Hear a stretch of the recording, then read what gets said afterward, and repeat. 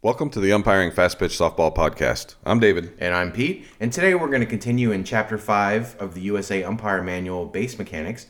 We're on Section B, which is base calls. Yeah, and this starts with force plays, tag plays, and plays at first base. So Section B, number 1, force plays, tag plays, and plays at first base require movement to the proper position to see the entire play. With the base umpire on the first baseline and a ground ball to the infield, without taking your eyes off the ball, move inside the foul line to no further than a 45-degree angle from the foul line and no closer than 18 feet from the base. When the runner is out on a very close play, use the sell out signal. The signal is nothing more than simulating a throw by a fielder. Move your feet as if you were fielding a ground ball and give the signal and strong out call simultaneously. When the runner is safe on a very close play, use the sell safe signal. This signal is made by stepping toward the play, giving an emphatic safe signal and a strong safe call simultaneously.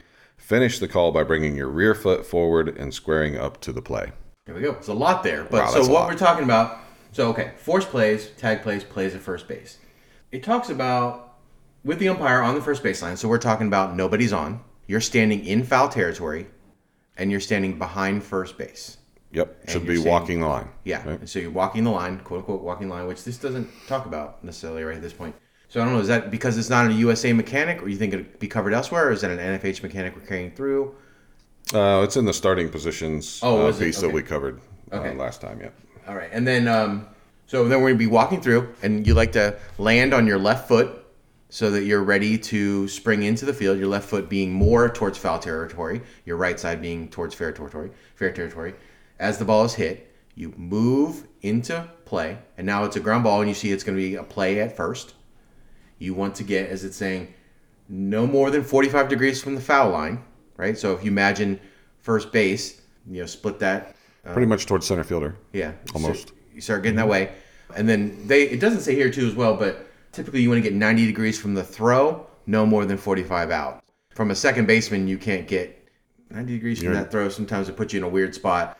So you try to work that angle, but you want to be there. And then it also says no more than 18 feet from the base. So why 18 feet from the base? You want to make sure you can see all the elements. From where you're at, you get too close, it's now too big in your field of vision, and you can't see the foot on the base at the same time you see the ball arrive, at the same time you see the runner's foot on the base. Yep, that's right, Pete. So the 18 to 21, in order for me to get there, and again, listeners now understand that I'm a big guy, so my 18 to 21 feet starting position is closer to the 18 side when I'm working USA softball and high school ball because of the button hook situation. So I want to make sure that I don't get myself too far into the outfield because my button hook to get in is not quite as quick as it was 20 years ago. I'm usually at the 18-foot mark, roughly, and I used to have a tendency to kind of run into the field a little bit, so closer to the 18 feet. So I had to be reminded that when you step in to make this call at first base, step perpendicular to the foul line.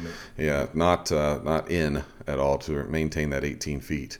And like you mentioned, that when the throw is coming from second base, you're not in very far off the foul line because that 45 and 90 degree to the throw thing. But if the third baseman had to run up the line a little bit to get it, you're a good 15, 20 feet off the line if you can get there. To get that proper angle, excuse me, and stay that far off the base path. So and then so it mentions the signals here. So standard out and standard safe have been covered. It's the same for every umpire doing anything, but it does specifically spell out here the sell out and sell safe. So the sell out, it mentions kind of a similar to throwing a ball.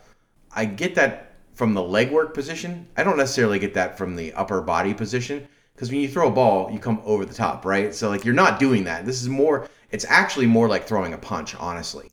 So if you think about what you're doing, because throwing a punch and throwing a ball start the same way. You need to get your feet, you change so you have a lead foot, right? And then you punch, so coming through, and then your back foot will follow through to get you squared if you're boxing it so that you're in a good position now to stick your hands up and block. But in here, it's because all of our calls should finish with us being squared up. So what do you say about that? So my description of what is occurring. So if we're painting a picture with our words here for our listeners. And so if I were to describe this as throwing a ball, I could see people being confused versus me saying throw a jab or to throw something, not a jab, but like a hook. A hook, yeah, over the top hook usually. So that's how I kind of think of mine, an over the top hook. So it's not an uppercut type of hook. It's a from the top down type of hook, which simulates a little bit or feels a little bit like throwing a ball. But you're right, on the bottoms, absolutely like a throwing a ball. Taken back many years to when I was 18 years old, and for my first encounter with my TI in the Air Force at base, what's it called? Basic training. Thank you. Yeah, at basic training, and they were trying to say make a fist and put your thumb on the seam of your pants, but they weren't allowed to say make a fist because fists are bad because fists are violent. In the military? Yeah, well, I did say Air Force, right? So yeah, but so anyway, they were like, hold your hand like you've got a roll of quarters in your hand.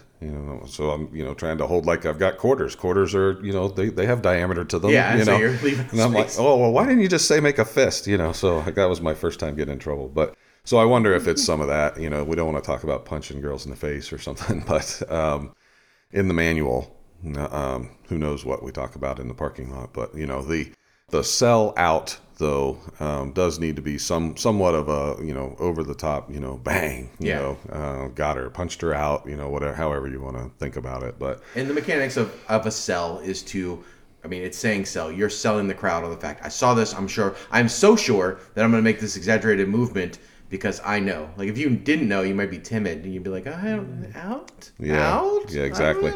When you do that big movement, it's like, oh yeah, David knew. Matter of fact, whew. Yeah, she's down for the count now at this point. So it's been a minute since I've read this manual cover to cover, and I've been concentrating on the CCA manual. And so there's the power of the point in the CCA manual, and so that's another element that says, I see it. I'm pointing at it. You listeners can't see me pointing right now, but I'm pointing at the fact that this happened. Yeah, and bang, punching with she's right. out. Yeah, I do that too. Thing. Actually, I do that depending on what's going on. I do point and punch. It doesn't say point, but I do when I do my sellout.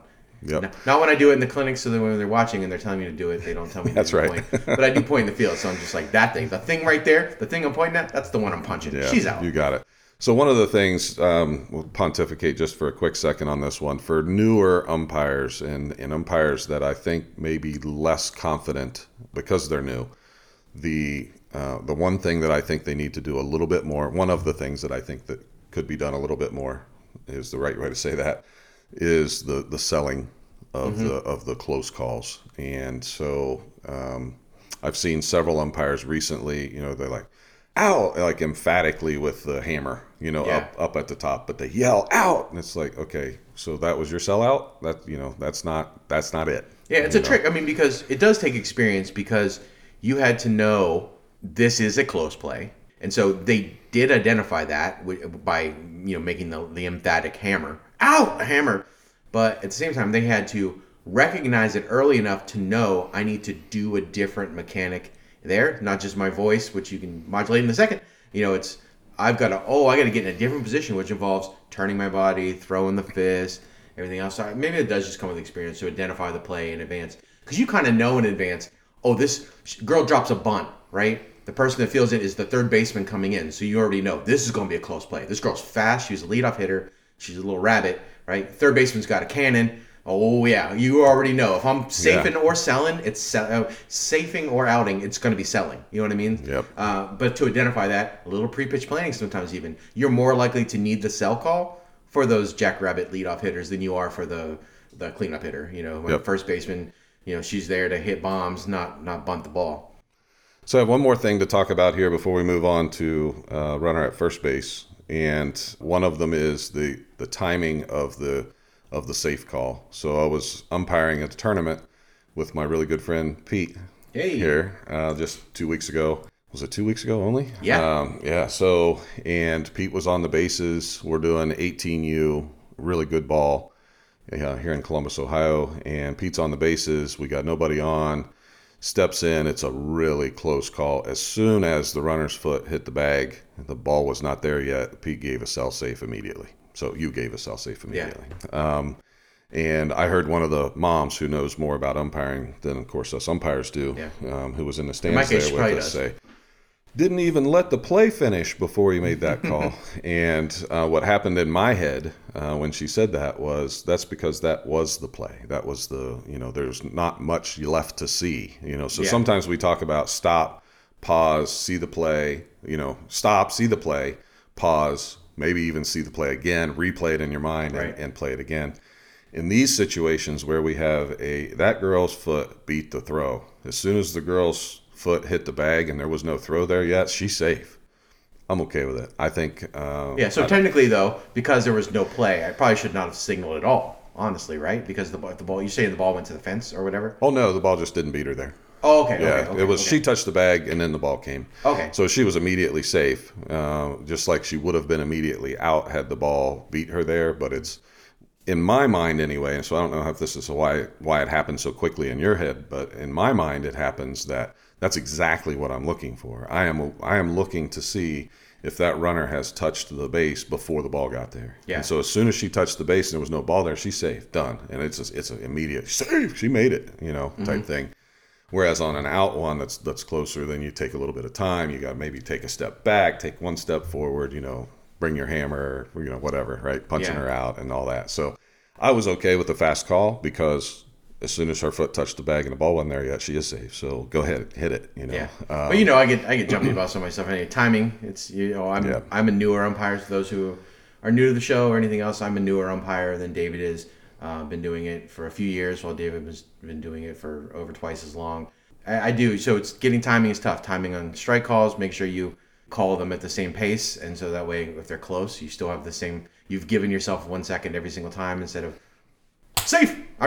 Strike. Whatever. Right? Yeah, whatever it is. So I could have let it play, but. Yep. The other thing, sometimes you can give yourself too much time, and then the people are like, "Oh, see, there's confused." It's like, no, not confused. Just replaying it in my head. It's an art. Yeah, you got it. All right, we better move on, or this is going to be another one of our 45-minute get through 2 sections. So B talks about with a runner on first base in the 2-umpire system, the base umpire will be counter-rotated. We're going to talk about that. Yeah. Counter-rotated between first and second base and a ground ball to the infield for a possible double play. Make 2 movements from the starting position. So when the play goes to second base, take 1 or 2 parallel steps to second, parallel to the base path, to watch the play and push off with the right foot and make the call while moving parallel to the baseline toward first base. Without taking your eyes off the play, let the ball turn your head to the play at first base, move to obtain and maintain an unobstructed view, stop, read the play, make the call. Stop, read the play, make the call. We're going to say that about 1 million times. Yeah, there's a lot here. So this is the one, you brought this up several episodes ago about which call can you make while on the move. Right. And it was this one, and here it is in the manual. So, okay, counter-rotated. So rotated means you would move clockwise. So the fact that my starting position with no one on is at first base, and the fact that I'm moving towards second base, that is a counterclockwise movement from the perspective of home plate looking out. Right, I've moved counterclockwise. So that's what counter-rotated is counterclockwise? Yes, and you see this a lot in the 3-umpire system.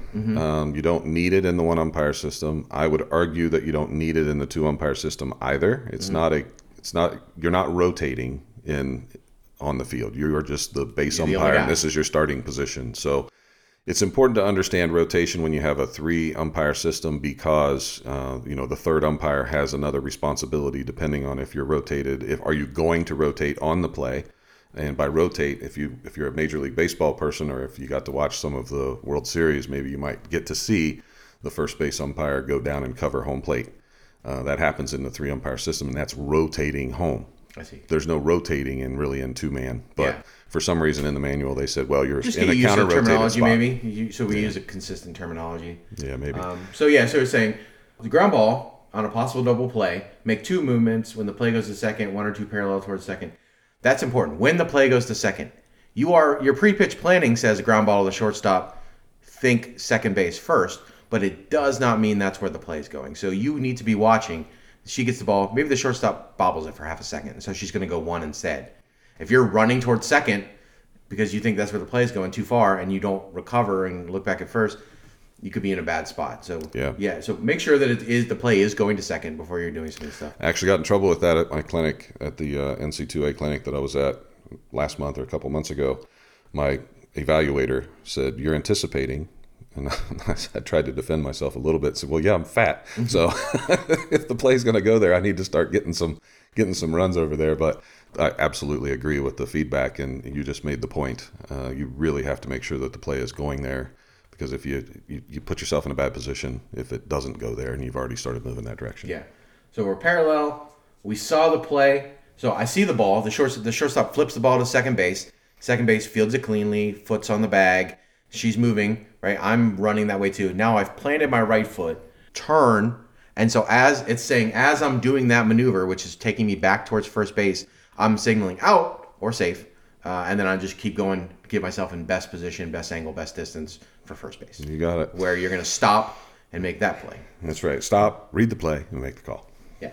Good one. All right, C, in fast pitch with a ground ball in the infield and the first play being made at first base with runners on base in a 2-umpire system, and the base umpire is counter-rotated between second and third base. So now we have a runner at second or a runner at third, or both, second and third. Mm-hmm. Move inside the diamond towards first base while creating angles on the throw at first base. Any movement needs to first create the best angle possible while closing the distance to first base. Keep the 4 elements, the ball, the base, the offense, and the defense, in front of you as the play develops. Move to obtain an angle, get and maintain an unobstructed view, stop, read the play, then make the call. Yeah, so we covered last time talking about starting positions. So now this is assuming, as you mentioned, we're now in quote-unquote the C position or the C prime position. So you're either, there's a runner on second or a runner on third or bases loaded or second and third only, whatever. You're over by the shortstop, either over one shoulder or over the other. Now, but the ball's hit and it's going to go to first base. You are now in quote unquote the worst position to do that. Like you're Absolutely. never going to be in a worse position to try to make the call at first base than you are as we're describing. This is the biggest challenge with 2-man umpires. Yes. Or 2 umpires. So they're saying, what do you do? First thing you do, try to close the distance, right? You need to get in and you need to close the distance. It can be difficult, especially if there is a runner. If there's a runner on third, it's a little easier because no one is getting in your way. But if there's a runner on second going to third, you've got to clear that runner first. You got to let her, you can't get in her way. You got to let her either run in front of you. You got to maybe take an angle to get you around her and then past or whatever that is. So that can be a little tough. But this is where the angle over distance becomes very important. Get yourself into a position where you can see the elements as it described at a good angle, at the closest distance you can manage, where you are in time to stop for the play to happen. Starting about 14U, you've got 2.8 seconds to get stopped, to get in and get stopped, to see the play. 2.8 seconds. If there's a runner at second, you're not getting in. You're not getting in anywhere. You can't. You'll be in her way. So it's a horrible position, as you mentioned. The feedback that I will give and I get, if I'm doing an evaluation or being evaluated in that situation, is you didn't even get closer to first base. Nope, sure didn't. Nope, can't do it. Right. And I would love to get there, but I can't. So I'm not quick enough. I'm not spry enough, especially depending on where the shortstop has you playing. If the shortstop is out, they can be 8, 10, 12 feet behind the baseline. And there's, 3 steps is about it. 2.8 seconds. You look at the runner at second. Is she going? Is she not? If she's forced to go and it's on the ground, she's going. So you definitely don't want to get in her way. In worst case, balls hit to the shortstop, right? Yep. So now you've got to stay where you can see, is there obstruction? Is there interference? One of the two could happen right there. Or not obstruction. That would be impossible. At that point, I don't know who would get in her way. But so interference in this case. And so you got to see that and now follow the play through. You almost have no time to step. Right. And you'll get this a lot, and people may point to the manual. But the thing is, I don't see no one's getting to like the pitcher's circle to make this call. No. I've never seen anyone. The most in shape dude ever is not running in there and getting that spot. That's just not happening because of the timing you're talking about. Maybe, like you said, maybe 10U when the ball's hit and the girl's running and she takes the path to first base. It swings her by the dugout first, and whatever, and you can run in and get exactly where you need to be. But when you're playing high-level ball, no one's moving like that. And that's why, in tournament ball and stuff like that, they got 3 umpires because you need this stuff to have. If you want to make a good call and you want to have the best call. Yeah, you need to get in a better position than you can get when you're in a situation. So we're still on base calls, force plays, tag plays, plays at first base. And so now we're on letter D. On a routine out call, keep your feet at least shoulder width apart. Bring your body to an upright position. Raise your right arm to your peripheral vision. On a routine safe call, keep your feet at least shoulder width apart and bring your body to an upright position while bringing your hands chest high with palms down. with forearms parallel to the ground. Extend your arms straight out and keep the palms down. This is just essentially how to make the signal. Yeah.